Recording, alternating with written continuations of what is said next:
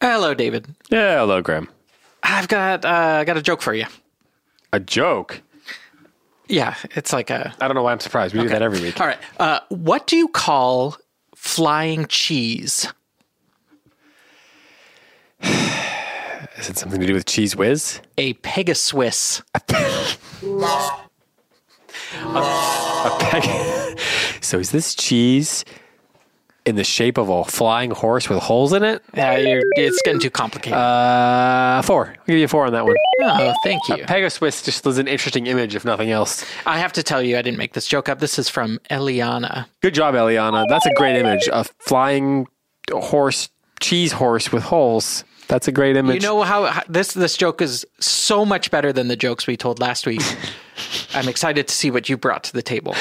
Earlier today, actually, my kids were like, your jokes last week were terrible. Well, so they speak the truth. They do. They speak the truth. Okay. What is a ghost's favorite item of clothing? Sheet. Boots. Wow. Okay. I like this joke. It's a good joke. I don't know if it's as good as Eliana's joke, though. That'd be fair. 3.9. 3.9. I accept that. I think that we should give Eliana... actually, I have an idea. Okay. Why don't you give me an 8 and then I give her an 8.5? Your joke gets an 8. Your joke gets an 8.5. But you know what? Enough of the nonsense. Let's get on with the nonsense. Welcome back to Withy Windle, a whimsical, interactive show for kids who love stories, words, and grown-worthy jokes, featuring your favorite authors and illustrators. It's part book club, part game show, and it's your weekly adventure through the wild world of... wordplay. Ah, we pulled that off. Your name's David Kern. And your name's Graham Pittman. And I'm not confused at all. We are here on the 4th... Oh, wait, it works that way. 4th episode of the 3rd season of Withy Windle. Do you think we did that 4th joke because of the TH in Withy Windle, or do you think it was subconscious? I think it was so long ago, I'm never going to know the answer. That's true. I don't remember at all. I'm sure some wise, industrious sleuth, there's another TH, sleuthing child who's listening will be able to get to the bottom of it. But for now, we will never know. We're here to discuss the Phantom Toll Booth. There's another TH, Toll Booth. We're also here to conversate, chat, discuss life and important things with a really wonderful author. His name is Daniel Nayeri, and he has a new book out. Do you remember what that book is called? That book is called Everything Sad is Untrue. Parentheses, a true story. It's a great book. It's a great conversation. We had a great time chatting with him, and you're going to get to hear that in just a minute. Of course, we are going to talk about the Phantom Toll Booth, as I said. At the end of the show, we're going to give you the answer to last week's riddle. Graham's going to give you a new riddle. Got a new one. And... all the nonsense in between. First, however, snack time. Snack time. What are we snacking? Oh, Graham, we have a box to open. We don't even know what we're snacking on yet. This is good because I didn't bring anything this time except one ice cube, and I was just going to crack my teeth on it at the time. So this is good news. Yeah, let it be a lesson to you. Don't just chew on ice. Somebody came into my bookstore the other day and was telling me how growing up they didn't have air conditioning. Mm-hmm. So instead, their mom would give them ice to chew on, and now their teeth are falling apart. True story. All of that was exactly what this person said to me. But was it worth it? Probably. They were very... Did they have a very cool childhood? I don't know. You know what? I bet whoever invented AC was probably somebody who had bad teeth because they were chewing ice, and they got to be an adult and they said, enough of this bad teeth nonsense. Yeah, I'm going to take Freon and do whatever they do with Freon. I'm going to make a big machine to heat up mansions and get rich. Not to heat them up, to cool them down. Yeah. To cool down heated up mansions. Yes, that's it. Okay, so we have a card here. This is from our friends, the Crofts, Maddie, Matthew, and Haley Croft. It says, congratulations on season 3. Enjoy the snacks. So I'm going to assume there's snacks in that box. So this is a preemptive congratulations. Yeah, that's right. They're expecting season 3 to go well. Well, I guess they know that it's already started. So congratulations on starting season 3. Yeah. You made it. You made it to the beginning. All right. So, okay, we've got to move some things here. We've got a box. And how did they know where to send this box? Is there a way people can send us pigeon. Snacks? Pigeon. Oh, they did the pigeon. The old pigeon. Okay, we're opening the box here. Oh, yep. All right. And 3 other pigeons just flew out of it, too. That's weird. Okay. Okay. You draw something out first. Well, I'm going right for this. There's 4 of these. Butter Snob Baking. I believe that would be that would be the name of the company. That's the name of the company. It's an Alabama bakery company. They just got some free advertising. This is what you would call a large sandwich cookie. It's a large. Right? It's chocolate or ginger snaps or something in the outside, and then it's got some kind of some sort cream. of cream. Do you think maybe it's from Jar of Icing? Well, not my jar of icing. They found their own jar. It's all gone. Yeah.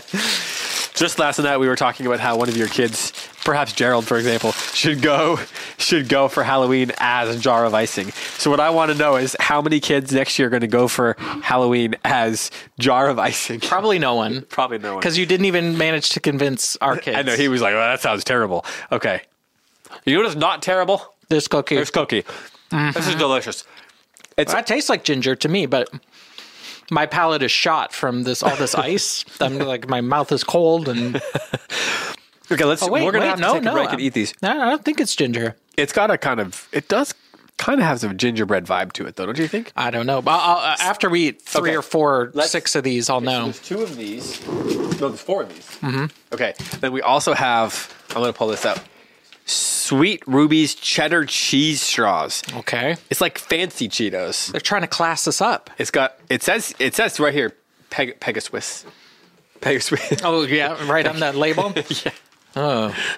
What do you got there? I see another box inside this box. A box in a box. A smaller box. It looks like it's also from Butter Snob Bakery. Ooh, yes. These. I don't think macaroon type things. They are macaroons. There's 2 little packages of 3. So there's 6 total macaroons. Okay. Looks like there's a variety of flavors. We're going to have to just eat these during our break. Yeah, I think the so. last thing we have here is spicy ranch crackers, deliciously addictive. I don't know. So they've given us spicy things, salty things, sweet things, and it's like they know us. Maddie, Matthew, and Haley. Thank you very much. This is going to be a great snack time. We're going to need about an hour now to snack for a bit. So I was going to say this might be enough snacks that we could even eat this next week, but I know that's not true. Well, no, we'll crush these. Yeah, we'll get rid of these pretty quick. All right, so with right into our gullet. Is it into your gullet or down into your gullet? Well, which part is the gullet? The gullet's in your gut, right? Yeah, so through your mouth to your gullet. Or is the gullet the thing that takes it down to your gut? Well, it's ending up in the gullet or it's going through the gullet. However it happens. We're going to gullet these right away. Let's take a break, and we'll be back in a second having gulleted all these snacks.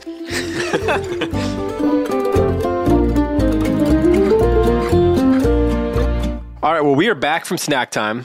We have gulleted all kinds of snacks. I mean, I just want to say we didn't eat these while on the air. These spicy ranch crackers are delicious, but we can't just talk about snacks the whole episode. It's time for everyone's new favorite segment, Lazy Words. Sorry, I did a lot of work to say lazy words there. I actually liked that one. Unlike the other ones. But before we do that, hey, David. Yeah? Do you know we have a new sponsor for this episode? Let me guess. It's Pigeon Perkins for the restaurant for when your pigeon is tired along the road. It is not. No. And I knew you were going to say, is this another fake ad read? It's quicksand bed for when you're trying to cross the quicksand pond. And you're choosing a bed as your vehicle? No, but when you're going... No. The thing about quicksand, you can't go into it. You have to stay on top of it. So you know how like on a pool, you have a water, like one of those floaties? It's a quicksand floaty.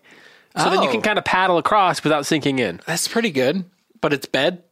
I mean, if you say bed, it's like, it makes it sound comfortable. I was thinking this is a bed you get into, but never get out of because it's quicksand bed. No. It's a positive experience of quicksand. It's like how you overcome the quicksand. Although slowly sinking into quicksand might be a good way to fall asleep.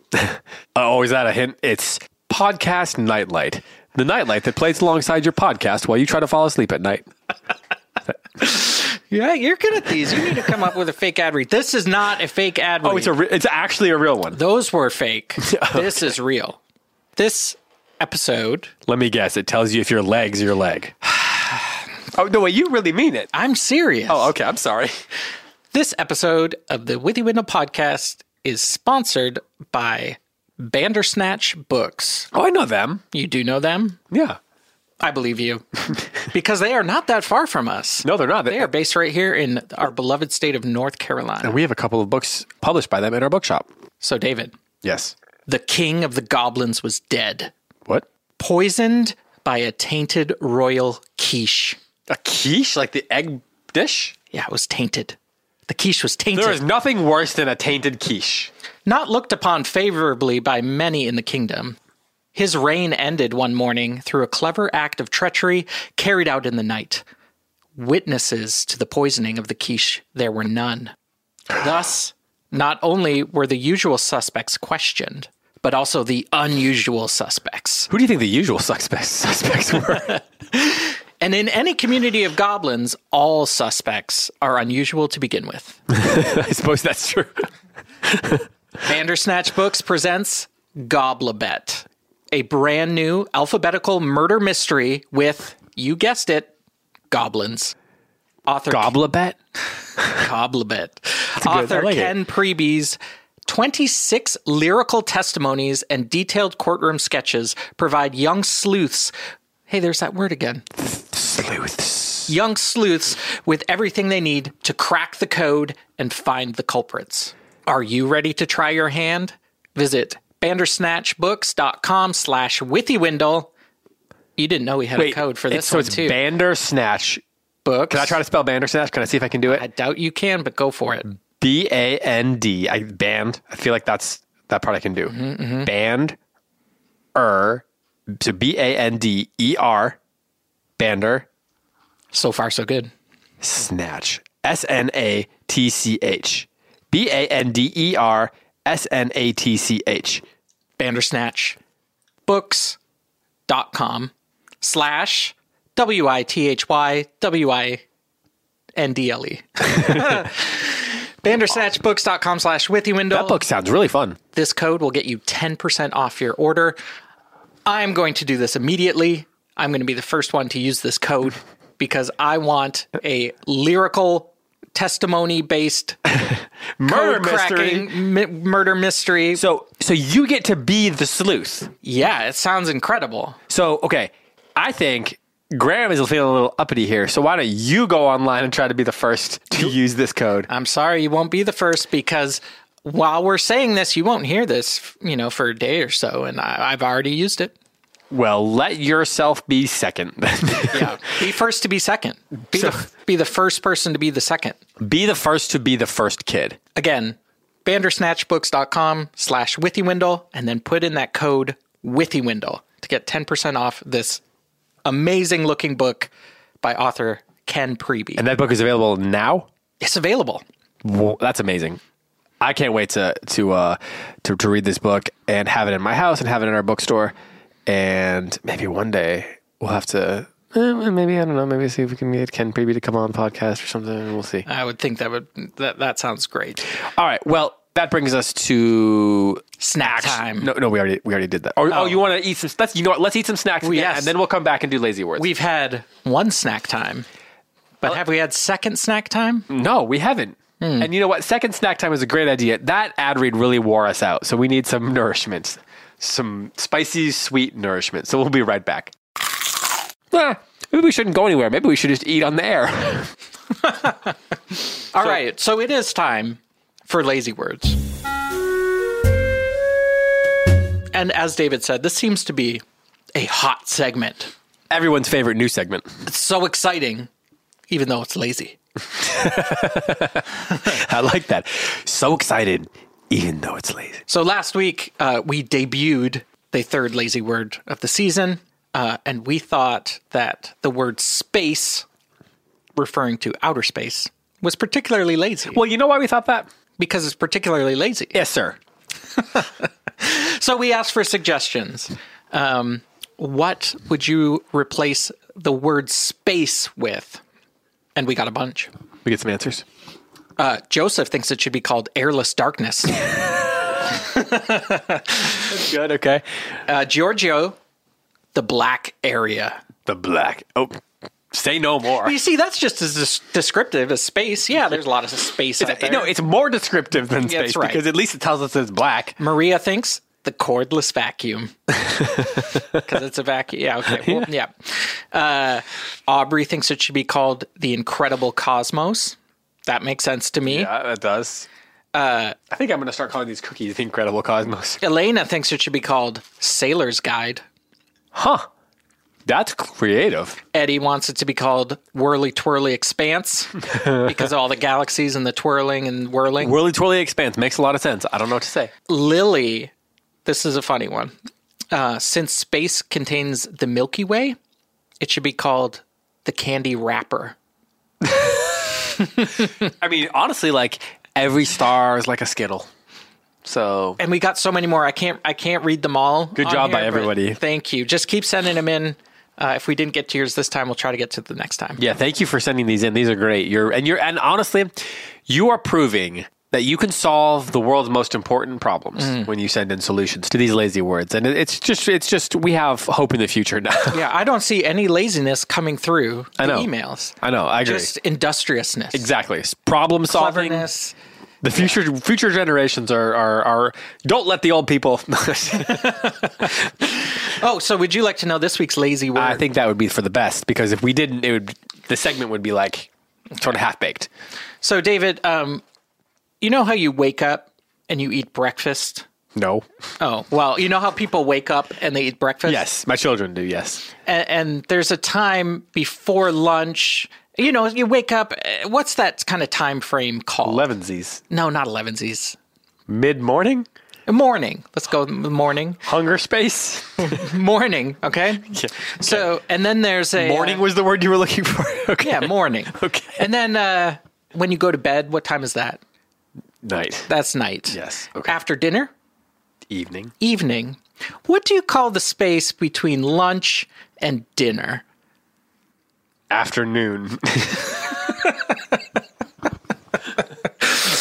Today's lazy word is afternoon. So people can morning's a great word, evening beautiful, night great, and then they're like, what do we call this area? I don't know, Larry. It's like we just had noon. We could just call it afternoon. Done. Let's just go with that. Stamp of approval. Don't want to work today. Moving on. I get it. It's maybe not the most exciting part of the day. I quite like afternoons, though. I don't know. I don't understand how this came to be. We need to come up with a new word. Solutions. For the time between lunch and dinner where we're not referencing another time, which would be noon. We don't need to reference Here's noon. One. Morning isn't called... Before 5. You see, morning's not called before noon. That's true. Exactly. It's got its own cool lyrical word. Okay, so do you have any solutions? Oh. Nap time. Nap time? Coffee time. I mean, the sun is like kind of high in the sky. It could just be called like bright zone. It's true. I just Peak day. Peak day. Peak. The peak. The peak. But you see, you understand. Sorry. How's that cookie? The wallows. The wallows. The doldrums. Well, you know, there's the hour, like parents talk about how there's the witching hour, which Yeah. is kind of late afternoon before dinner when little kids start to lose their minds. I've heard of this. So the witching hour is a great name for something. Yeah. So it could be something like that, like the wallows. I think I'm not sure what it means, but it sounds right. And it sounds like a time period that could encapsulate, 4 or 5 hours. Yeah, exactly. But I think this is a big problem. I think this one is serious. I agree. And you know what? This is not a word that you use sometimes. This is a word you use Daily. every day. Morning, noon, and night. Sometimes even afternoon. Sometimes afternoon. Yes. Actually, that's probably when you mostly use it. All right, so send us in what you think afternoon should actually be called because you are not lazy. You are industrious and studious and have solutions to the world's biggest problems. How could people do that? Podcasts at goldberrybooks.com. Podcast at goldberrybooks.com? Yes, and while we're discussing this email, we haven't done a kind of drawing challenge this season. That's true. I think it would be fun if we had kids just referencing the company that sponsored us last week, which was not Bandersnatch Books and Goblebet. It was Certified Stick. Certified Stick, yeah. We talked a little bit about Certified Stick's headquarters. We didn't describe it very much. So maybe some sort of, I don't know, stickish building, whatever. Take that however you want. Maybe we could get some drawings from the kids of what they think the Certified Stick headquarters might look like. Be funny if Certified Stick headquarters was made of stone. That would be hilarious. Or straw. So send us that in, podcast@goldberrybooks.com, as well as your renaming of afternoon and eventually your riddle answer when we get to the end. Lots of ways to get in touch. And beyond the email, you can also follow us on Instagram. Goldberry_studios. And we post a lot of fun stuff there. We post little clips from the show that you can share with people and spread the word. And while we're talking about it, it'd be great if you could go on to whatever podcast app you use to listen to Withy Windle and tap that star button that tells us how much you like it. And maybe even, write a little review in there that says, this is the least lazy podcast I listen to on Thursdays. Well, it comes out on Fridays, but they might wait till Thursdays. Yeah. Or this podcast sounds like Lucky Charms tastes. You got one? Magically delicious. Yeah, exactly. Yeah, okay. So if you could leave us a review about how magically delicious this podcast is, we would certainly appreciate that. But that brings us now to... snack time. No, Graham. Oh. It's book time. Book time. That brings us now to... book time. Let's do it. Featuring snacks. All right, well... and here we go. Book time. Featuring snack time. Featuring snacks. Oh. This was a bad idea. Hold on. We kind of got ahead of ourselves. What I meant to say is... we're back with book time featuring snack time. But I'm going to need you to talk now because those are spicy crackers. All right. So you remember last week we met a couple new characters and there was a confusion in the marketplace. Mm-hmm. So Milo had finally made it to Dictionopolis, got to the word market. Yep. Saw some words he really liked, but eventually the spelling bee. And there was a tussle. And the humbug, Yep. got in a big fight. Yep. And so now we're on chapters 5 and 6. Yeah, and so as a result of that big fight, all the words in the market are all in a jumble, and everybody's all confused. And a policeman comes up. Do you remember his name? Officer Shrift. Yeah, Officer Shrift, yeah. Because the chapter is called a short shrift. Short shrift. I think Milo and the Watchdog got a short shrift in this chapter. They did. So they end up in jail in this chapter for 6 million years. 6 million year sentence. Where they meet the witch. Now. No. That's too scary. I don't think they met the witch. They met the witch. The witch. Not the witch. The witch. The witch. W-H-I-C-H. Witch. Yeah, so Officer Shrift, whose illustration is just incredible, he throws them in and warns them about the witch. Who it turns out, however, is not so bad. No, she's pretty great. She is in jail because she was a problem causer. She was hired to solve a problem, but then she caused a problem because she got greedy. She was a miser. She was a miser, that's right. She was a miser. Yeah, she was supposed to be the one who kind of delegates which words can be used in the kingdom. But she got very greedy and wanted to keep all the words for herself. And eventually she just expected silence from everybody. And then she says that the only way things are going to get solved is if Rhyme and Reason comes back. Mm. So then she tells the story about two sisters who are named Rhyme and Reason, who were the voices of wisdom for the kingdom. They were the ones who made decisions, but they got banished because their fathers, who were the kings, didn't like them anymore because they wouldn't pick sides, basically, in their conflict. And so Rhyme and Reason got banished, and now ever since, the kingdom has had no rhyme or reason. Yeah, their fathers were named Azaz the Unabridged, and then the other one is the Mathemagician. The Mathemagician. Who I'm assuming these characters are going to come into play, and I cannot wait, because I do not remember. I remember the name Mathemagician, but not exactly what he does. So I have a question for you. Yes. Rhyme or Reason? Which one do you think you most identify with, or it seems most appealing?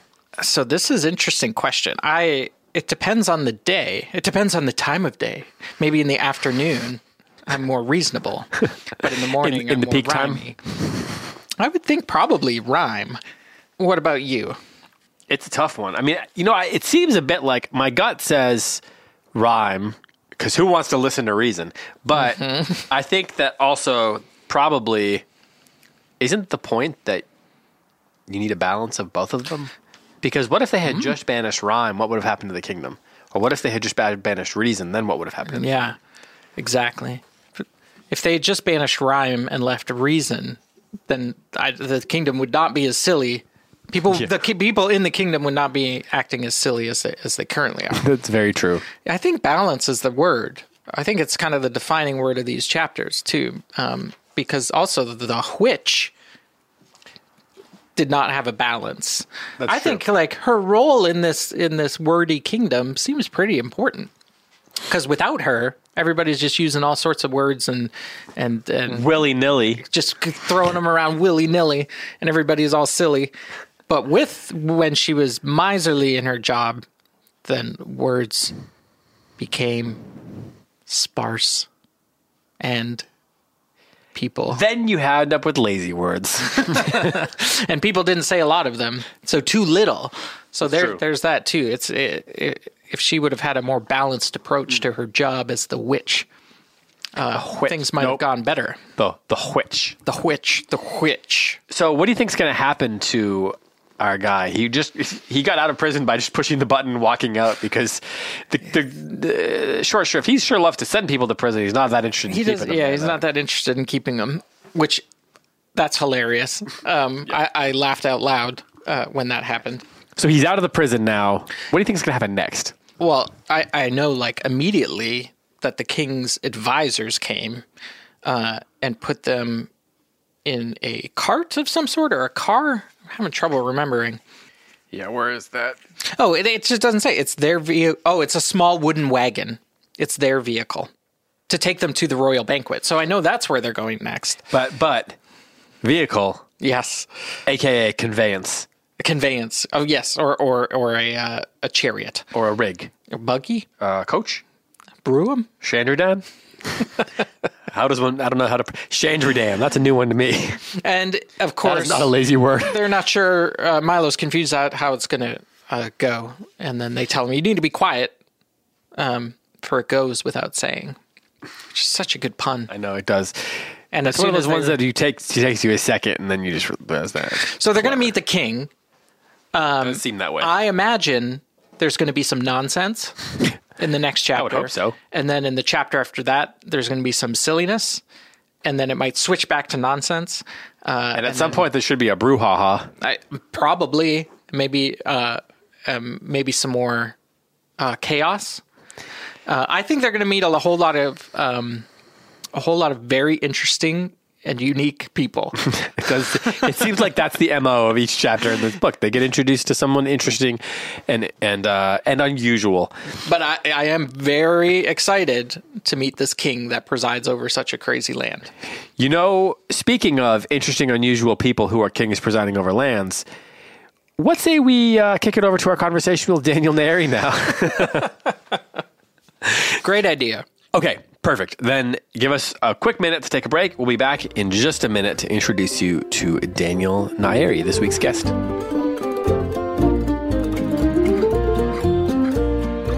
And we're back! Well, that woke me up. Well, yeah, you were asleep, so I feel like it was for the best. We're back. We're about to have a conversation with Daniel Nayeri, and I have a feeling you will not be able to fall asleep during this conversation. I mean, you might be able to, Graham, because you can fall asleep, like, when being run over by a train. But the kids, I bet the kids are going to stay awake. Daniel Nayeri was born in Iran and spent some years as a refugee before immigrating to Oklahoma at age 8 with his family. Graham, do you know what a refugee is? Yes, I do. Could you explain that to the kids, or would you rather not? A refugee is someone who has to escape from a place or country into a new one. And people say we're kind of a country of immigrants who were refugees because our country started because people came from so many different places. Now, some of those people came in 1700, but Daniel and his family came not that long ago.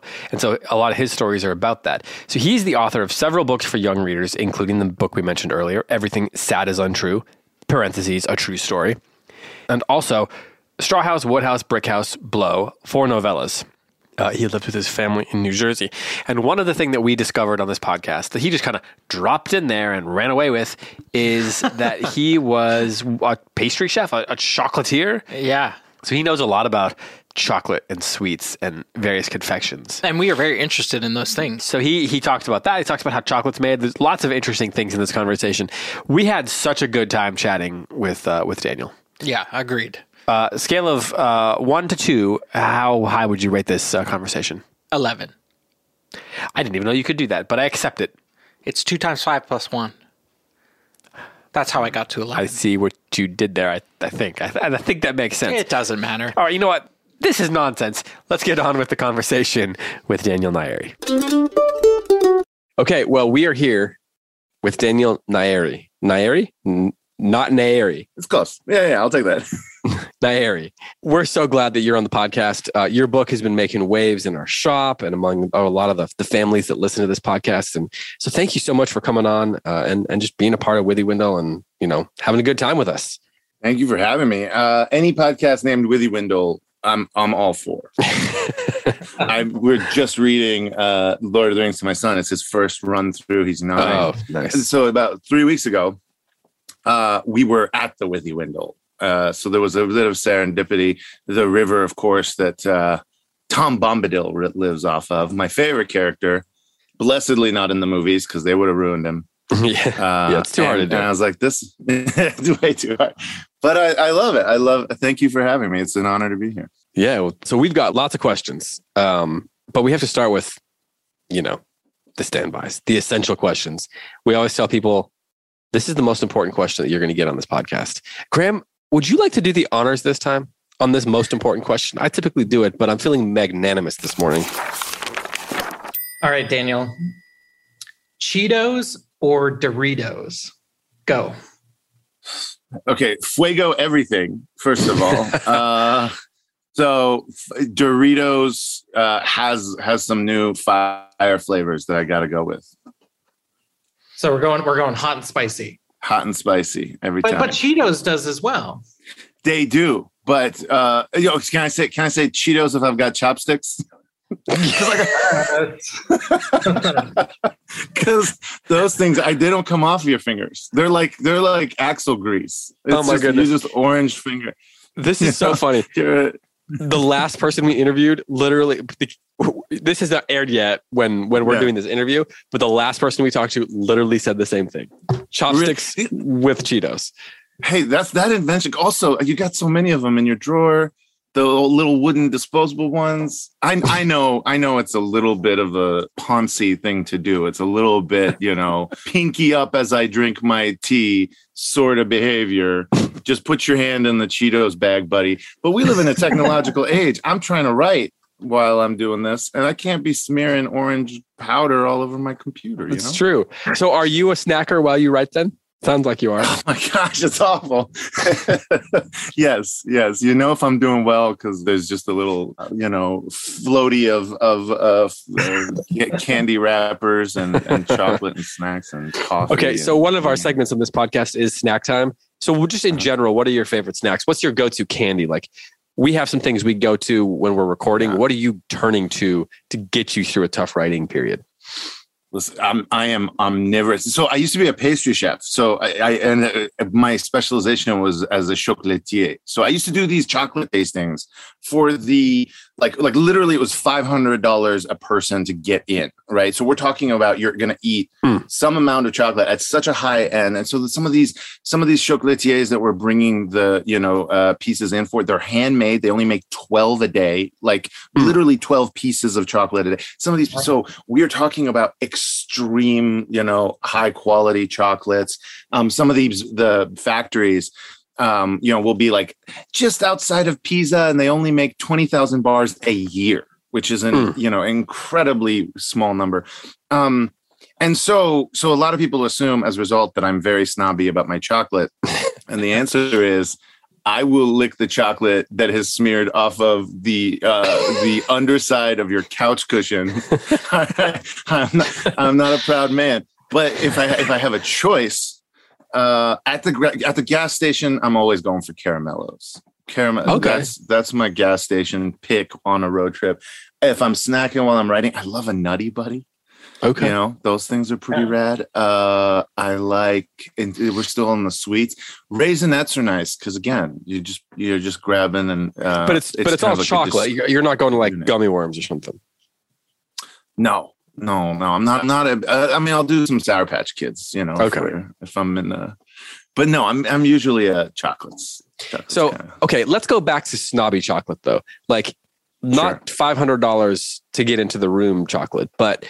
Let's say you're like, I'm going to do the higher end. I'm not just going to grab the candy bar off the bottom shelf. Like you're at the grocery store and you're going to buy like something a little more expensive, a little nicer. What do you like? Does it have to be like 172% actually cocoa? Like do you actually like have the beans yourself or how does that work for you with quote unquote snobby chocolate? Let's go fussy. We're going to be fussy today. Yeah. Okay. Let's go fussy chocolates. Yeah. So chocolate, the way it's formed is that, you have the plant, the cacao pod, right? And it's like a big pod. It's about the shape of a football. You cut it in half. You take out the nibs, which are actually, you take out the beans, right? The cocoa beans. And it's like a shelled bean.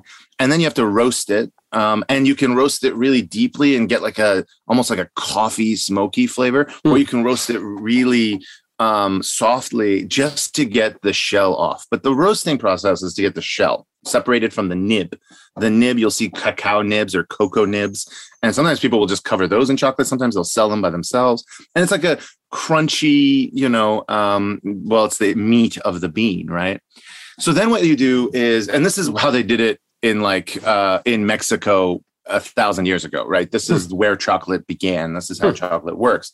You'll take that bean, the nib, and you'll put it on like a flat stone, and it's got a roller, and they will roll stone roller over it until one thing happens. The nib gets crushed and it separates. The fat, which is the oil, starts pouring down the face of the stone, and what's left is the powder. And so now you have the two constituent parts of a cocoa nib, which is cocoa powder, which we can buy at the store, and you can buy cocoa powder. And if you put it on your tongue, it's like, oh, that was intense. That was like it's not a sweet, delicious thing. And then you have cocoa butter or cocoa fat. And you can literally buy those two things separately. People use cocoa butter for their skin. People use cocoa powder for making chocolate cookies. And then what you do in order to make chocolate pleasing is you take the cocoa fat, you take the cocoa powder, you take sugar, and technically all you need is that. That's what a dark chocolate is going to be sugar, cocoa fat, and mixed together. And when you remix it together, it's in this case nowadays in modern ones it looks like a cement mixer. It's just like turned constantly, and the more you turn it, the smoother it is. If you ever have like a handmade chocolate, it'll be really gritty.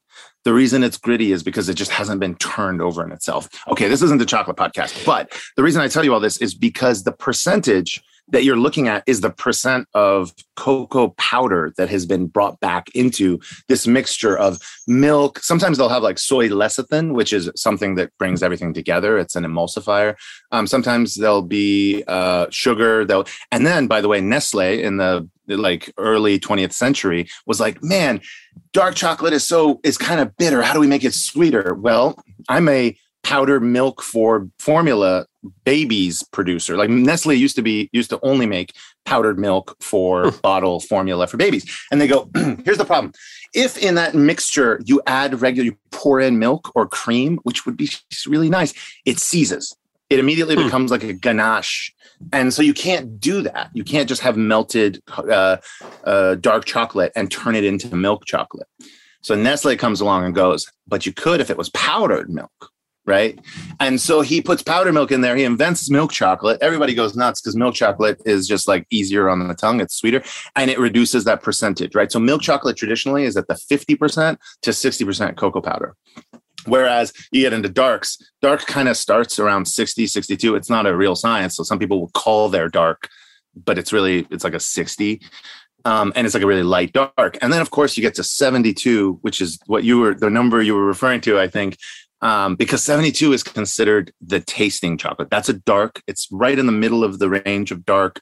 It's really where you can get a sense of the quality of the cacao. And then you can keep going. You can go up to 85, which is bitter. I know some people who only taste at 85. By the time you get to 99% cocoa powder, you've basically got all powder and just a drop of little bit of cocoa powder sugar. So there's no room for sugar, which means if you take a 99% dark chocolate and put it on your tongue, one, it will blow out your palate because it's like taking the cinnamon challenge, except with cocoa powder, right? You're just, and so you can't like sit there and eat 99% chocolate unless you're challenge accepted. Yeah, exactly. That's the new challenge is go eat that. So the short answer to your question was 72% is where chefs will taste. And my favorite bar is an outfit outside of Pisa called Amadei, which is Amedei. They have a lovely 72% bar that is just spectacular. Very much worth it. A great Valentine's gift is that their whole line of bars will not be cheap. Have you considered becoming the next Mr. Rogers and doing a kids YouTube series where you talk about baking and chocolate and things like that? I've never considered putting myself in a sentence with Mr. Rogers, but I did it for you. I think he's the greatest of the great. I love cooking with kids. I used to do a thing in the Bowery Mission where the weekend before Thanksgiving, where a bunch of sixth graders would come and we would make pies for the Thanksgiving. So the Bowery Mission is a food shelter in New York City that does thousands of meals for Thanksgiving, and they wanted desserts. And so we would make 600 pies in one night. And it's chaos. It's like 50. How many of those did you eat? By the time you're on like pie 300, you're just like, I could Not go enough. for literally, anything else. There's usually a halal chicken guy outside. Okay, little break. Okay, so without thinking or giving like any other information, favorite pie? Pecan. All right. Yeah. Or I'm sorry. I'm in the South. Pecan. Pecan. Dark chocolate pecan with like a little bit of something in there is always delicious. Yeah. All right. Well, we should probably give you a chance to talk about your books now. Graham, we have some questions about that, right? Well, yeah, before we get into that, like David says, besides being a chocolate expert, you also are an author. So your new book is Everything Sad is Untrue. We like to give our authors a chance in their own words to kind of pitch it, to kind of give a little synopsis about it. So here's your chance in a couple minutes. Tell us what this book is about.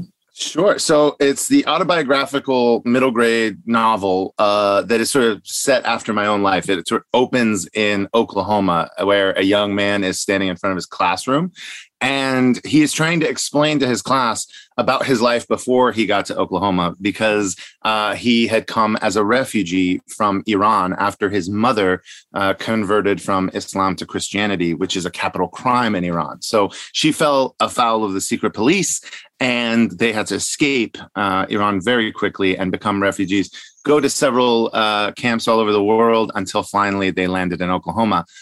Of course, his class doesn't believe a word that he's saying. And so he is struggling to tell the story, and he's reaching further and further back to explain why the story is as it is, explaining the story of his family, the history, going back generations, until finally he realizes he's got to explain the entire culture of Iran, the mythologies, the poetry, and the literature.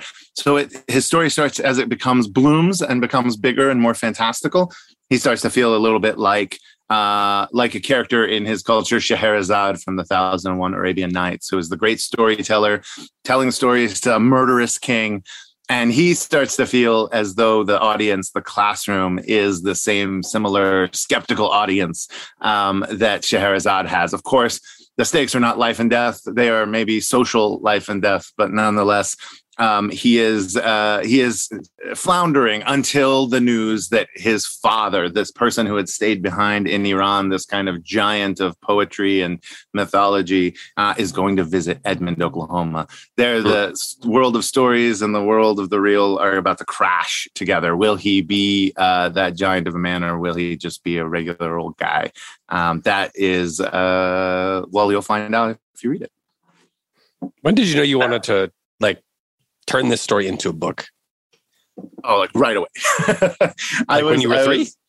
No, well, I was 11. I was sitting in a typing class, and I was typing up a story. This is when I don't know if they have these classes anymore, but they literally teach you how to type. Yeah. And we had to type out a story. And I had picked a short story by Terry Pratchett called Troll Bridge. I'm a big fan of Terry Pratchett, and I always loved him because he was so funny, and I love fantasy stories. I always loved Tolkien, but then the story is actually about an old warrior who is sitting on a bridge. He's well retired. He's about to die. He's in his 80s, but he's this grizzled old warrior who doesn't have anybody, and this troll who technically is supposed to be taking the tolls at this bridge. And and he's also kind of having, he's in their midlife crisis, I guess. And they're sitting at the edge of this bridge as it's snowing, just talking. And they're enemies, of course. They should be enemies. They should be fighting instead of talking. And it's a very lovely story. It's a friendship story. It's a very, very funny in its own way. And as I was typing it, I remember just thinking, I want to make people feel this way. I just love this story. I credit it as the story that made me want to be a writer. And of course, this was the story I was always telling as a kid to other people. So I guess 11, 12 is when I wanted to become a writer. So we got a question here from Cashel. He's age 12. He said, my family moves around a lot, and I'm a third culture kid too. But every once in a while we get to the States, and I'm always overwhelmed by all the huge supermarkets and stores and how many things are available. I wanted to know if you had similar experiences. I know you wrote about this in the book a little, but I would like to hear more. Sure. Yeah. I mean, it's a really, that's one of those common themes when you get to the US. The supermarkets are something else, man. They are, an aisle for cereal. But it is daunting. It's also supermarkets in the United States are also one of the, the U.S. has never been, it's always been a culture that hides its class system. You'll go to somewhere in Europe or the UAE, anywhere, and it's you're very, very aware that you are in there's a gigantic chateau that is, has all private property and it's just gated and things like that. And that's not to say America doesn't have those things, but it actually tends to, oddly enough, the grocery store tends to be where it all comes together. You know what I mean? And I guess another way to put it is, it's the first, if you're a refugee to come to the United States, you're not going to see those neighborhoods all that much. But if you go to the grocery store, you'll absolutely see where you stack because you can't afford any of those cereals. So it's sort of an interesting moment in a kid's life where they come across class and socioeconomic status in an interesting way. So there's the brand name cereals, and then there's the bagged cereals, right? There's the brand name peanut butter, and it's just sort of lined up one right next to the other. And so I tend to think it's a place where kids get a lot of information about the family. It's also, interesting. It's also sort of a culture where you don't talk about money, but you do talk about the price of groceries a lot. So you're what? Cheetos has mac and cheese, but it's a cup and it's super expensive. Why would we buy that instead of the generic brand mac and cheese, right? So that tends to be a place. So it's a fraught space. Grocery stores have a lot of drama in them, and takes us back to chocolate. Yeah. Chocolate is another one, man. You can literally purchase a $40 bar of chocolate. And, that to me is, it's egregious, right? 8 ounces of chocolate for $40 but it's possible. And so it says a lot. I'm not saying you should do it. I think that's overpriced, but. So this kind of brings up something that Graham and I were talking about, off the air I don't know, can you be off air when it's a podcast? Whatever it is. There are some complicated and like even occasionally difficult subjects that get addressed in your book, whether that's socioeconomic issues like what you're talking about, but also things like, I don't know, bullying and like abuse, dying, things like that. So what was your like ideal age range, or who were you thinking of writing this book for? That's a really good question. And in fact, it's a marketing question, I think, more than an art or craft question, because, a lot of these categories were built like I used to be in publishing. And I mean, we all know that like YA was just like invented because kids hung out at bookstores and they wanted them to have an area to hang out. And now the people who read YA are 25-year-old women. Right. And so like in that sense, like, who cares? Let them read it. If that's what interests them. But it's into a lot of these categories are fundamentally invented because we need to know where it goes in the bookstore. And we need to label those shelves. And so sometimes you'll see like attempts to make new categories. Like for a long time in the early aughts, people were trying to make new adult a category, which is sort of the college age range. And they were trying, that new adult was like a label that publishers would send to the bookstores, and bookstores would put them into like a little section, usually by the bathroom, because there's no other space in the bookstore. And, it'd be like, oh, here's the new adult section. And people would be like, what is that? And so, when someone asks that, I tend to, and the reason I really do, I'm not one of these people who's like, my book is all things to all people. I know it has an audience and we'll get there, but I do want to say that, my favorite books are sort of uncategorizable. The Hobbit, of course, is a kid's book, adult book. Like that's a classic one. No one knows where to. It goes in the shelf. Tolkien section in my bookstore. Exactly. So, and the same with, Madeleine L'Engle, the same with Charles. I mean, it just goes on and on. There's example, and, of course, one of my favorite novels to come out recently is Swamplandia.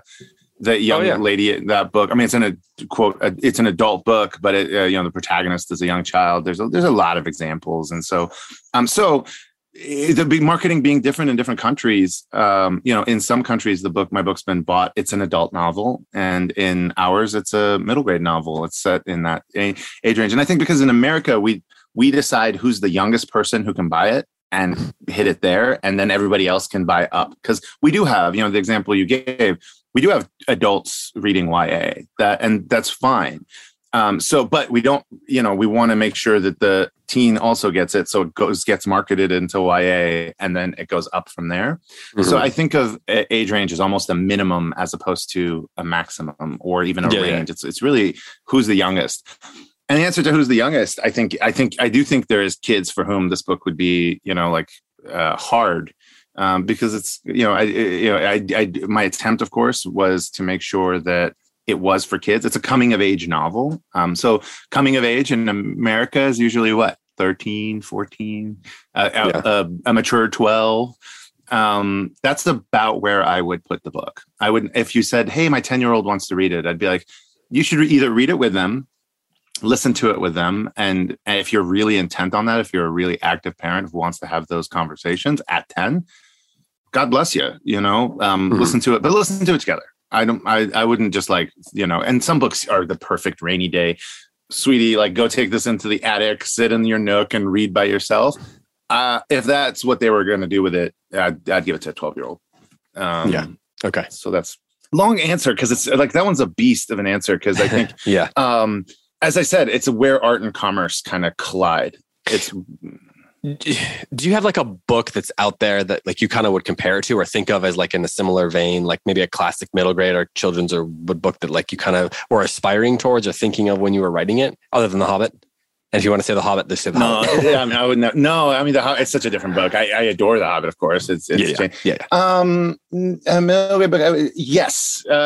adore. So I actually got to work with as an editor, Gary Schmidt. He's a wonderful middle grade author who wrote a book called Okay for Now, which was the first time I worked with him on anything. And like, I'm a junior varsity Gary Schmidt is sort of how I perceive myself. He's written across the age ranges. We did a picture book together about a saint called Martín de Porres. And then he did a sci-fi middle grade. Then he did a Orbiting Jupiter is a pretty hard. That one's his first YA novel. But he's wonderful, and he writes these sort of character-driven, sprawling, almost like slice of life, but also slice of the times. Like he sort of really gives you. The one I love. Okay, for now, is sort of, set in the 60s, and I don't know the 60s American history very well at all, and it was just such a great experience of it. So I think of him, if you're asking middle grade, alive author right now, aspiring, that's who I would say. A lot of the other people I aspire to are past, they're, well, that does happen. Yeah. So Daniel, can you talk a little bit about the title, Everything Sad is Untrue? Sure. So we've already talked about Tolkien a couple times, and the title is very much a quote from his work. But before that, the reason I chose Everything Sad is Untrue is I really wanted a sentence like it that that on its face isn't true, right? Everything sad is not untrue. There's plenty of true sad things. So when you read it as the very first thing you do is kind of squint at it with suspicion and say, like, wait a minute, what? Does that check out? That sentence doesn't check out. And then, of course, in the early part of the book, before you even get into the book, there's an epigraph that's a poem by Billy Collins, and it even says, like, it's paraphrased, it's not exact, and so it says Billy Collins approximately. And again, it's supposed to make you kind of squint and go, wait a minute, this kid or this author like didn't even Google it enough to write the precise quote. Like, what's up with that? Why isn't? And the answer is because your suspicion at the open as a reader is what our narrator is reacting to, right? Because he says, the very first thing he says is, they all think we're liars. Like, all Persians are liars and lying is a sin. And so he has this very defensive posture. He's already defending himself from the accusation of being a liar. And you're already set up in that dynamic to be the accuser. And I really wanted that, because he is a narrator that you're supposed to kind of always be critiquing or, asking yourself, okay, how much of this is a child being emotional? How much of it is he doesn't have the right information? How much of it is he's emotionally unable to even tell us the reality? How much? And so that's why the sentence isn't, factually correct. But I also love it because it can be factually correct. Because the quote itself comes from this part in The Lord of the Rings where Gandalf, the great father figure, has died, and Sam and Frodo are just despondent. Everything has gone wrong. And then suddenly they hear the sound of laughter and they see that Gandalf is coming back. And Samwise, who's like the heart of the whole story, he's just this gorgeous, naive, sad, little guy. And he runs to Gandalf and he says, Gandalf, is everything sad going to become untrue? And it's a beautiful question. It's a question that's sort of like, it's so hopeful that just one thing has become untrue and maybe everything can be fixed. And I love that. I wanted that sort of optimism in the time of sadness for the narrator as well. So that's where the title comes from. So we've got a bunch, several questions here. And I think it might be worth trying to do some of these as kind of like a little, not rapid fire, but just kind of like give you a chance to answer a few of these quick so we can get to as many as possible since people sent them in. Does that sound good? Yeah, you got it. Okay. Kelsey asks, do you have any Persian fables or stories that you would recommend for kids? And then also wants to know if there is who the next Iranian author or book, Iranian written book you would recommend for adults to read. So any Iranian or Persian fairy tales, and then any other Iranian authors. Let me go backwards. So the classic Iranian authors that I love are like Ferdowsi wrote our national epic, which is called the Shahnameh. The best translation of that is by a gentleman out of UPenn called Dick Davis. And he's also translated several like of the love stories out of it, but a really wonderful, faithful translation that even handles the poetry very well and is full of the mythology of Iran. Probably for adults. For kids, man, I don't know how to say her name. It is a name with a lot of vowels from the United Kingdom in it, but she's a wonderful writer and she rewrote several. Her name is Geraldine McLaughlin. I just added we know who you're talking about. Yeah. Do you? She's wonderful. Yeah. Anyway, she's the one to look to. She's done a good retelling of. Neither of those translators happen to be Iranian, so let me get back to you on that as well. So that you're talking about Geraldine McCorcoran. Is that how you say her name? Yeah. Geraldine McCorcoran. I'm sorry. You are so good, and you deserved me having figured it out, Geraldine McCorcoran, because I admire the heck out of her work. Yeah, we do too. Yeah, and she's like, I was looking her up not that long ago because I kept seeing more and more and more of her books, and I was like, how many has she written? And it's like 100. Yeah, it is. Crazy. She's a. How could it be McCorcoran when there's no R and it's a G? Exactly. Don't worry about it. Don't worry about it. This is me living the life of everybody who's ever engaged with me. But anyway, she does a retelling of 1001 Arabian Nights, and yeah, it's a good place to start. All right, Jenny wants to know: were there any stories that almost made it into the book but didn't? Yes, and I'm hoping to make a picture book of one of them. There was a gentleman who lived on the outskirts of my grandfather's land. He was a shepherd, but he really loved kids, but he didn't have any of his own with his wife. And so he would take scrap metal and make toys out of them. And one massive thing he made was a Ferris wheel. Out of like scrap metal parts. But it worked. It was amazing. And he was a great storyteller of the area. And so after we would leave my grandfather's land, we would drive and we would sometimes stop there for tea, and everyone would ride the Ferris wheel and he would tell these incredible stories. It's how I know any of the fairy tales or fables of Iranian culture. And he was just a really fascinating individual. He lived really kind of in an isolated space. But he had such a good heart and such a joyful and creative output. And so, yeah, I really want to tell his story. I think of it as just like the Ferris wheel in the desert story. That sounds really cool. All right. So, and Jennifer wants to know what happens after the book ended. Where did your family go? How did you and your sister become writers? We just kept living. So a lot happened. There's someday maybe a novel about the high school years, because I kept growing up, I guess. But yeah, after high school in Oklahoma, I ended up in New York, and became an editor in publishing. So I always wanted to be around books and writing, and so I continued doing that, and we all kind of migrated around there and started writing. And so I suppose how we became writers is practice. That's the only way. So speaking of writing, Sarah wants to know if you're going to consider writing a cookbook, or maybe even if you just have any that you recommend. Yes. I always, speaking of Iranian writers, Samin Nosrat wrote, Salt, Fat, Acid, Heat, and it is a great primer in writing. If you want just a textbook, Wiley is the publisher, has a great textbook on cooking called The Professional Chef. What else? Golly, there's a lot of cookbooks out there. But Samin is that's to me nowadays. Once she wrote that, I was like, that's the place to start if you don't know how to cook. She really gives you a way to think about food from how it should taste, which is probably a good place to start, right? Wait, no, back to chocolate. You dodged the question. What did I? Yeah, she's also wondering, would you consider writing a cookbook?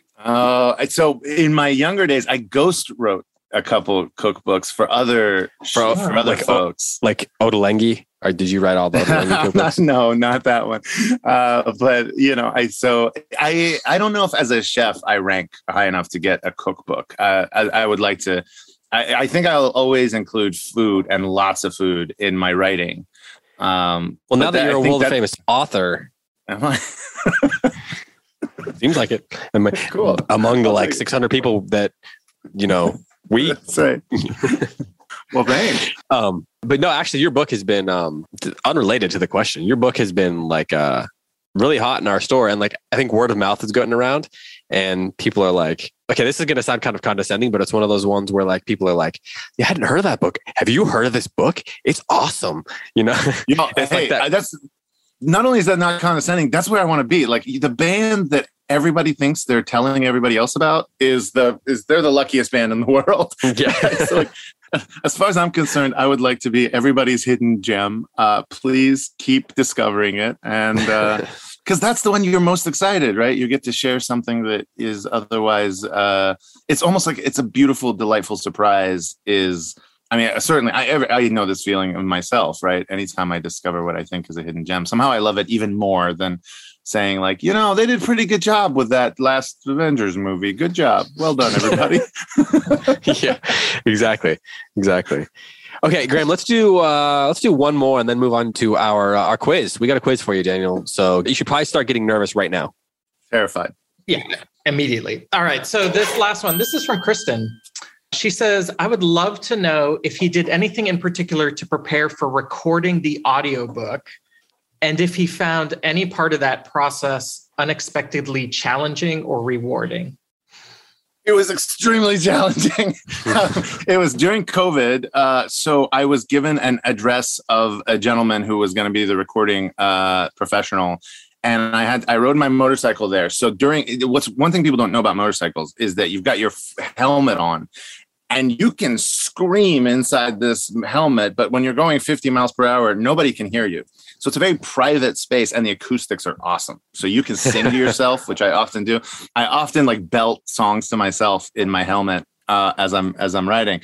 And so I would do all the embarrassing vocal things in my helmet. So I would sit there and be like, sibilance. She sells seashells by the seashore. And no one would know it as I'm riding past. And I get to his house and we have to be very separate from one another. But I go into his studio as he's in the glass, space in the producer's area. And I see glass case of emotion. Yeah. And I see all these awards on his wall and I go, hey, what are all these? This is amazing. And he goes, oh, those are Grammys. And I was like, what? What are we talking about? And he goes, well, I did all the Harry Potter recordings with Jim Dale. And I'm like, oh, the Jim Dale, like the greatest voiceover guy of all time, the one that people seek out instead of the book to listen to. And he goes, yeah, him. And I was like, wow. And what's this one? And he goes, oh, well, I do who's the great documentary, Ken Burns. I do all the Ken Burns voiceover as well. And I was like, so you're telling me that in that seat, butts have been placed that are infinitely great? and then it's me. And he goes, yeah, you'll be fine. And so the short answer to your question is I went in with fear and trembling, just praying that somehow the vibe in the room would carry me across. And I hope it did. And then at the end, he said nothing nice, and you left crying. He was very kind about it. Yeah, he was better at making me less nervous after he showed me the Grammy. All right, well, Daniel, it is quiz time, and Graham, you're the quiz master. And I don't know if you've ever listened to one of these quizzes, Daniel, but they are incredibly challenging, and you might leave crying, but we will try to make you feel better about it. I'm already crying. I don't know what you're on. Yeah, all right, great. Take it. We like to not tell our guests about this, right? Because that once you're already in it, there's not an easy way out. So yeah, exactly. Unless you can find that red button that says leave. Yeah, it's true. And at this point, you'll just look like a coward. That's right. It never looks good to leave the interview, right? Yeah. Okay, exactly. let's do this. I can buckle down. Maybe I can answer everything with a question. How about that? Oh no, don't do that. Okay. Is it Jeopardy? All right. So everything said is untrue. You have described this as a patchwork story. So a lot of times with our authors, we kind of theme a quiz, but this is going to be kind of a patchwork quiz. Yeah.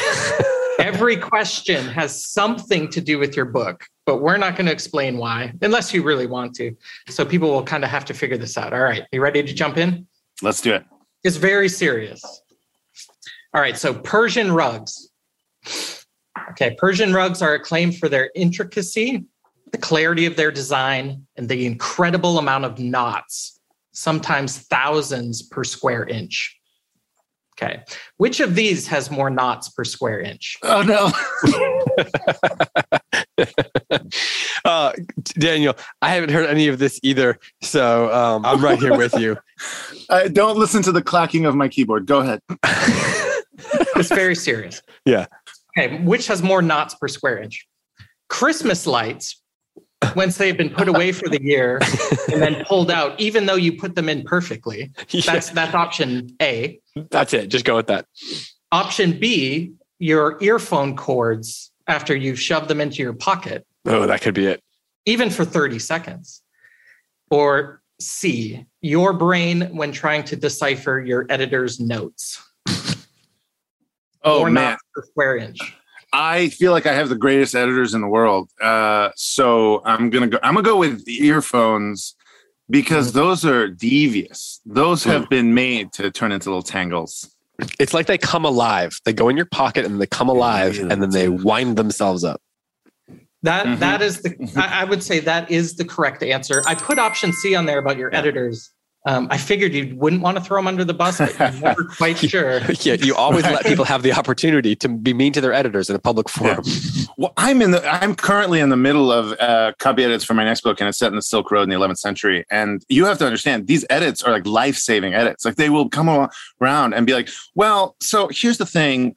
You mentioned the word ninjas in a throwaway joke, but ninjas as a group were not really prominent until the 14th century. And I'm sitting there just going like, you win, I'm out. I wanted the anachronism. Thank you very much. I know. Okay, all right. You guys are throwing too much credibility into my quiz time. Sorry. Question number 2. Jean-Claude Van Damme. Yes. The kickboxing actor. The muscles from Brussels. Yeah. All right. Clearly born in 82. His real name is Jean-Claude Camille Francois van Vanderburg. Van Damme is a stage name, but before settling on Van Damme, he briefly tried out one other stage name. Okay, which of these is it? You got multiple choices. A, Jean-Claude Van Shining. B, Jean-Claude Van Cujo. Or C, Jean-Claude Van Salem's Lot.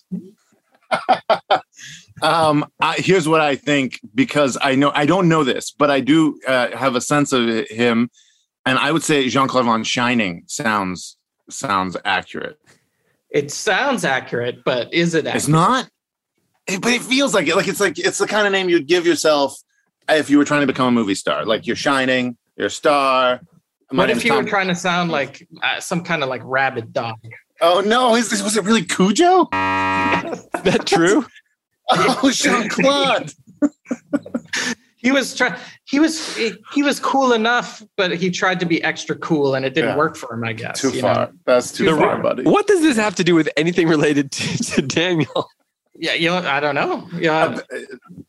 I am a big martial arts obsessive, and in the book, Jean-Claude Van Damme, he's in the book. Question 3: Edmond, Oklahoma. Best. Okay, a place you called home for quite some time, was named after railroad agent Edmund Burdick. Okay, before that, in 1887, it was called Mile Marker 103. That's just tangential. Keep it, man. Keep it. Okay. You know the city intimately. We do not. If you could change the name of Edmond to anything else, what would you choose? Or would you keep it? Well, that's not a good option. You can't give him the option to keep it. If you had to change the name. If I had to change the name. So I lived on a street called Earl A. Rodkey Drive after a gentleman who was a flour mill owner I always thought it was such a weird name to live on, Earl A. Rodkey. But it turned out when I did the history, he, during the Depression, would give free flour to the people and really made Edmund survive, or helped Edmund survive. So I love the name Edmund. I think it's a really perfect town name. But I'd give Earl A. Rodkey, a great hero of Edmund, past the nod, and it would be Rodkey, Oklahoma. Rodkey, okay. Not Earl A. Oklahoma. Earl, Oklahoma. We will start a petition and get it to the whoever needs to have it up in that town. All right, last question. Your childhood stuffed animal, sheep, plays a role in this story. So sheep are fascinating creatures. They are stubborn. They have excellent memory, and they have very unique eyes. They have rectangular pupils. Okay, this allows them to see up to 320 degrees. Basically, anything that's not directly behind them. Okay, if you could opt for this feature, would you take it? I will tell you, people's eyes are like clearly will really what's the word, like unnerve. If you have a slightly different eyes, I will tell you why. During the early aughts, a popular fashion thing was colored lenses. Mm-hmm. Like the contact lenses. Contact lenses, yes. Yeah. And I had always wanted hazel eyes, and so I went through a very short phase wherein I had colored lenses. And if you look at photos of me as a 17-year-old, it's unnerving. Like you look at it and go, "What's up with his eyes? Is he like a murder robot?" Or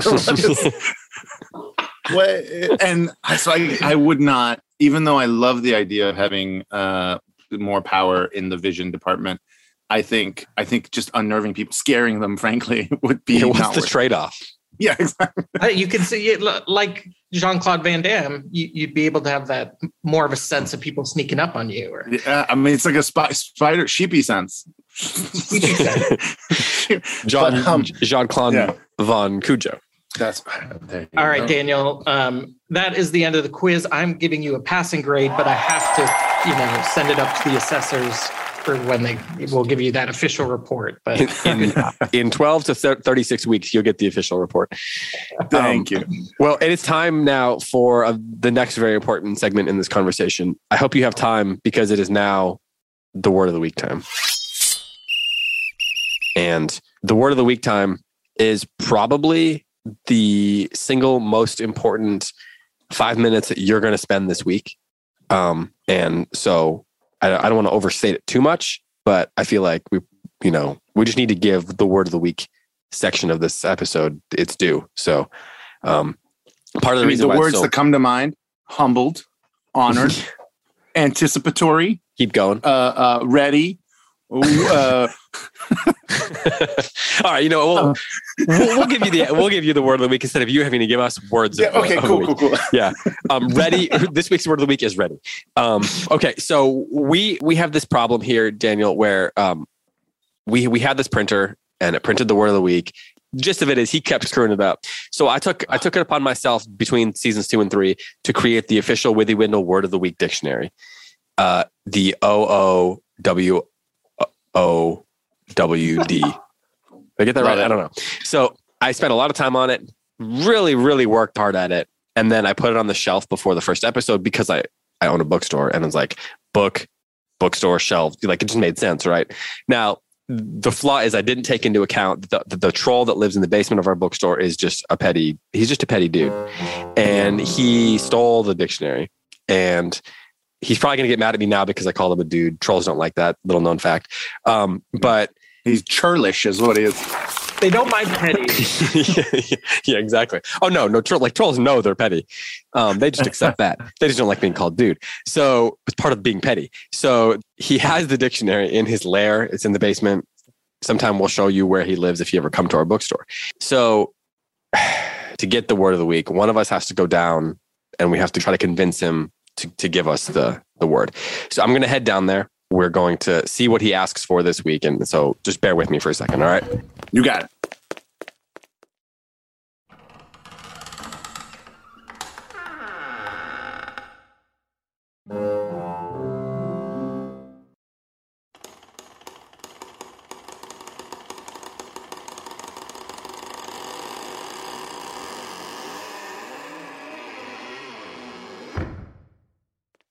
Graham.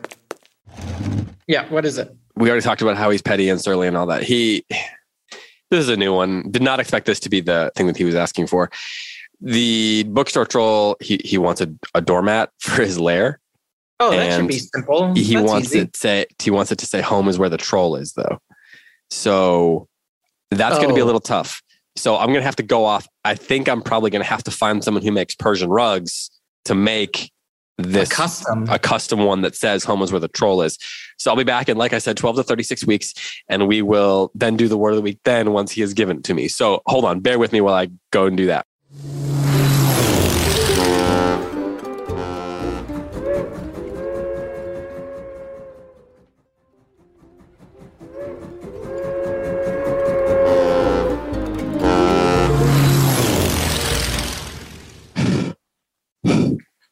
Go ahead.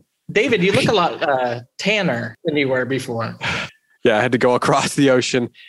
Little known fact about Persian rugs. Actually, not little known fact. Very heavy. Very heavy. And I'm back. So I got it.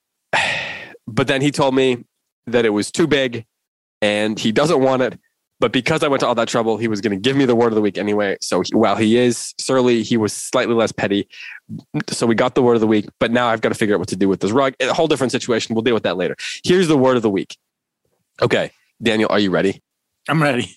Okay. The word of the week is hobbledehoy. Hobbledehoy. No. That's real. It's a real word of the week, man. Come on.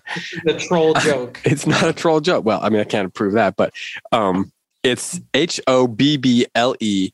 hobbledehoy. Hobbledehoy.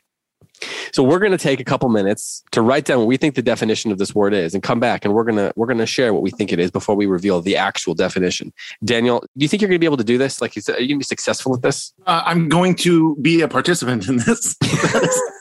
You were talking to the quiz winner, Daniel Nayeri. That's true. That's true. I don't know why I was skeptical. You don't know this, but the rug outside of my house says hobbledehoy. It says home is where the hobbledehoy. Yeah. I don't know what that means. That's weird. It's weird that you don't know what it means, but there's still a Persian rug outside your. You know, we're weird people. We'll put anything on a rug. Yeah, this will make sense as soon as I know the definition of this word. I hope. Actually, it really will probably. Okay, so we're gonna take a minute, write down what we think it is, and we will be back. I'm gonna walk around and pace.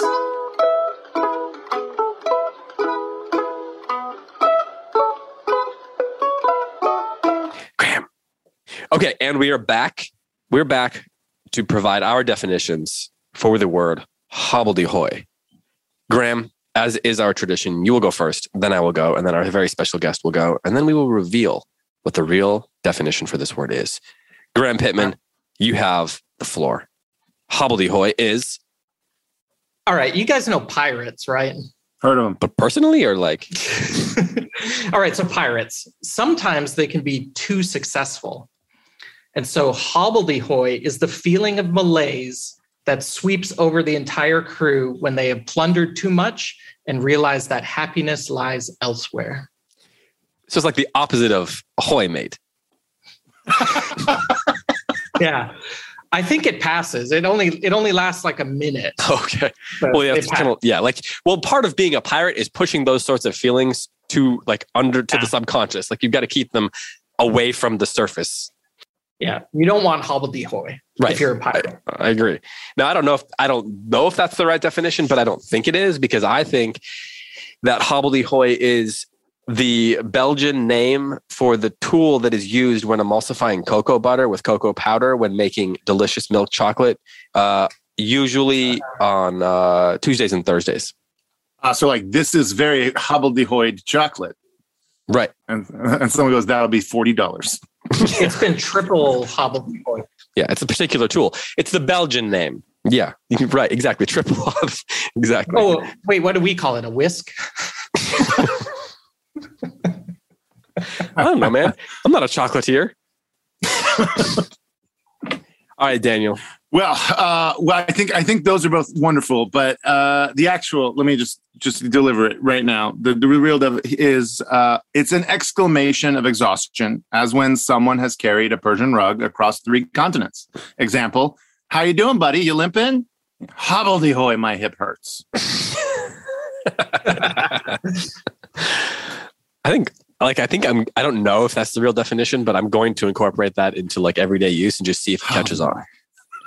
Okay, so the actual definition of hobbledehoy is an awkward or ill-mannered young boy. That's what a hobbledehoy is. An awkward or ill-mannered young boy. So I just added this into my vocabulary, into my household vocabulary then. Yeah. So if you were shouting at them a bunch of newsies in the 1940s, you'd be like, hey, you no good Nick ragamuffin hobbledehoys. Yeah, right. Yeah, exactly. Can you incorporate this into a story? Maybe the story should just be called Hobbledehoy. Well, I mean, we need a personal touch, so it's going to be the Hobbledy Boy. Or like the hobbledehoys of Eastwick. Yeah. Oh, there you go. Hobbledy Hal. Yeah, there you go. Don't do what Hobbledy Hal does. The story of Henry IV, part 2. Okay, so we got to get to the end of this conversation. Daniel, what are you working on right now that you can tell us about? Well, you did tell us about, actually. Yeah, so it's actually a comedy adventure. It's a comedy adventure set in the 11th century Silk Road. It's about this like portly huckster, this merchant who goes from village to village, swindling people, and this young monk who's a little boy. It's from his perspective who he meets.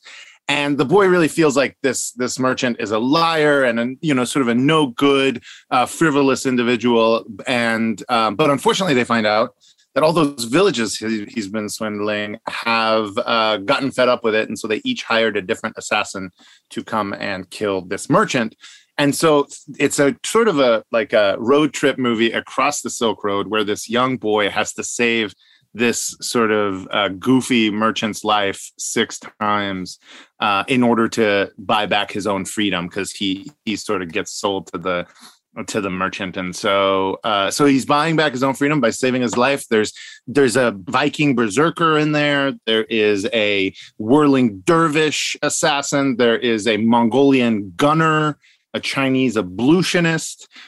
It's sort of like a action movie. Van Damme would be a perfect star. Van Cujo? No, he wouldn't. Yeah, Van Cujo. No, it's sort of it's a very much like a rollicking story, but set in a time that I'm really interested in, the Silk Road, and this young boy who's sort of been orphaned and doesn't really feel he has anyone in the world, and the person that he has is someone that he doesn't really respect, and slowly he starts to realize maybe that. Maybe what some of the virtues that this individual does have, one of them being that his sort of the expansive nature of his love. Did you, just to be clear, did you use the phrase portly huckster? I did. Yeah, I feel like all the men in my family eventually become portly hucksters. Okay, two quick things for you. No explanation here. We just need like a quick answer. What is your advice for young writers? Like if you had to give them one piece of advice and you could only do so in 3 words, what would they be? Only in 3 words? You're done. Perfection and repetition. Well, now I want to ask a follow-up question, but we don't have time. That's the rules of time. Doesn't last forever. And then the last question. We like to challenge our authors who come on to challenge another author to come on, to bear the slings and arrows of outrageous fortune and whatever else that quote is of this podcast. So who would you challenge to come on Withy Windle and have to endure what you just had to go through over the last hour or so? Well, if you haven't had Gary Schmidt, I think you could upgrade to that gentleman. The other is Vesper Stamper is another. I'm not doing a list. I'm picking one. I'm just calling someone out. This is like a wrestling show now. Yeah, exactly. Yeah. I'm gonna have to go with Gary. That would be great. Has he been on the show? He's never been on the show. That's someone we'd love to have on. He'd be wonderful. Yeah. Daniel, this has been so much fun. Thank you so much for coming on, for stopping your Windstream wherever it is, and just joining us for an hour or so and answering our questions and talking about your books. Your book is great. We appreciate that you wrote it. We're grateful for it. And we're grateful for your time. So thank you. Thank you for having me. Thank you for owning a bookstore, first of all. Thank you for having this awesome podcast. Thank you in every way. I really appreciate it. Thank you so much to Daniel Nayeri for coming on. We had such a good time. We hoped you enjoyed that conversation and hope you'll check out his book. Wasn't that awesome?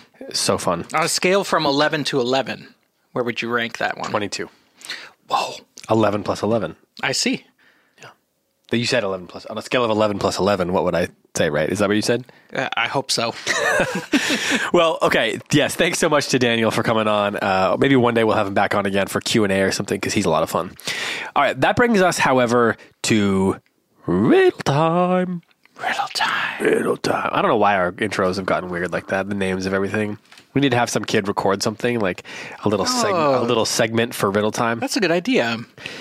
What would, if you were a little kid, how would you say that? How would you say Riddle Time? Mom, mom, mom, mom, mom, mama, mama, mama. Can I have a riddle? Can I have a riddle? Can I have a riddle? Can I have a riddle? Can I have a riddle? Can I have a riddle? Riddle, please. Riddle, please. Riddle, please. Riddle, please. Can I have a riddle? Can I have a riddle? No, riddle. Whoa. Have you been to my house? That sounds so familiar. All the moms just got like PTSD. Sorry, moms. Whoa. So yeah, we are here for riddle time. And last week it was my turn to share a riddle. And it was about Shirley. And she was going to be going to Disneyland in a couple days. And she was up late. It was about midnight. She was up late looking at the forecast. And she did not want the weather, the rain, to ruin her trip. Mm-hmm. So the question is, will it be sunny in 48 hours? Now, given everything you know, Graham, what do you think? And I don't mean everything in the world. I just mean like everything you know about this riddle. We don't need to hear about like, the Persian Civil War in 7000 BC. Yeah, I was just actually looking at that chapter in my index that I carry around of all the things I know. I don't know if there's a Persian Civil War. Well, I do. It's right here. It's called the Persian Civil War 7000. Oh, okay. AD? It's in the future? No, just 7,000. Oh, okay. I know the answer to your riddle. I have heard this riddle before, and that is why I know the answer to it. Because at one time, I looked up quite a few riddles to give to my child, Gerald. Harold. Yes, Harold. And I remember this one. So it took me a minute, but I think I got it. What'd you get? So I know the weatherman says it's going to be clear. Yep. That doesn't really matter. That's like a red herring to the riddle. Some good riddles have that. It is not going to be sunny in 48 hours because 48 hours from when she's looking this information up, it's going to be dark because it's going to be midnight. So it's not going to be sunny. That's right. You got it. You got it. What do I win? Have a cracker. I will. All right. So I assume we got some right answers. Yeah, we got a lot of right answers. So everybody who gets the right answer gets entered into the drawing at the end of the season for a book bundle. But you could also answer this week's riddle and be entered. So if you send in a correct answer to a riddle 10 times this season, well, I guess 9 because the last episode we don't do a riddle, then you get entered 9 times into this drawing for a book bundle. Book bundle, yep.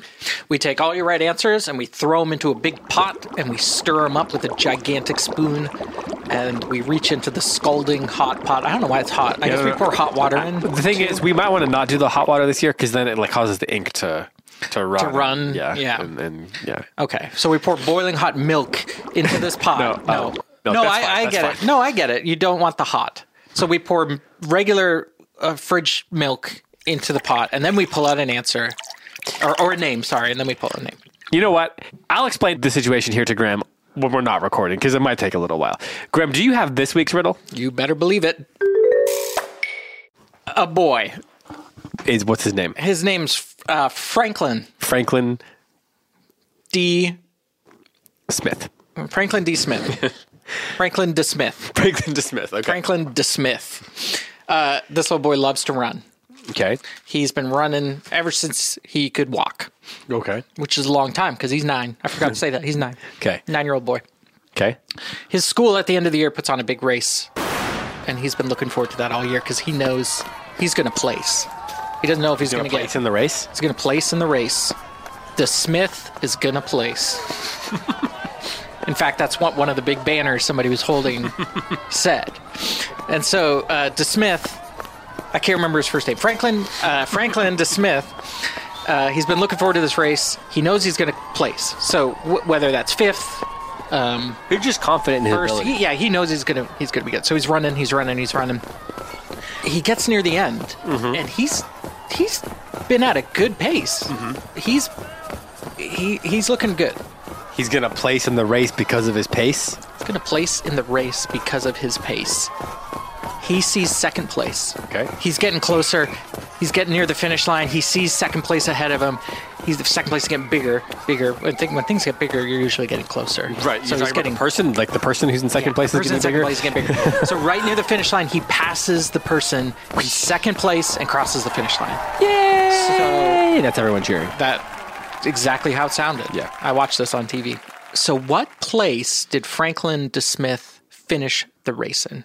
That is the riddle. All right. Send your answers into podcasts@goldberrybooks.com because we want to know. We want to know. We don't know. We want to know. And then at the end of the season, if you get the right answer, you will be entered into a drawing to win a book bundle. Which is a bundle of books. Right, that's why we call it a book bundle. That's why we do that. Okay. Well, that brings us to the end of this episode, which we call the end because it's after everything else that comes before it. And I just want to say thank you to Daniel Nayeri for coming on as our guest this episode. And of course, we also need to thank Bandersnatch Books and Goblebet. And what is that link again? I forget. It is bandersnatchbooks.com/WithyWindle. And if you use the code WithyWindle, you get 10% off. What a deal.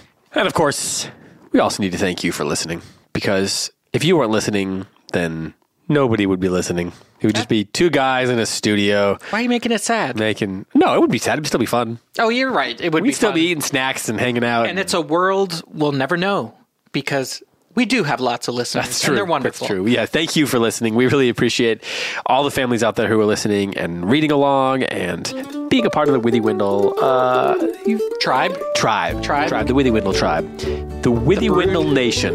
Withy Windle Nation? Ooh. We'll workshop it. Yeah, we'll workshop it. There's another thing you can send along to podcast@goldberrybooks.com.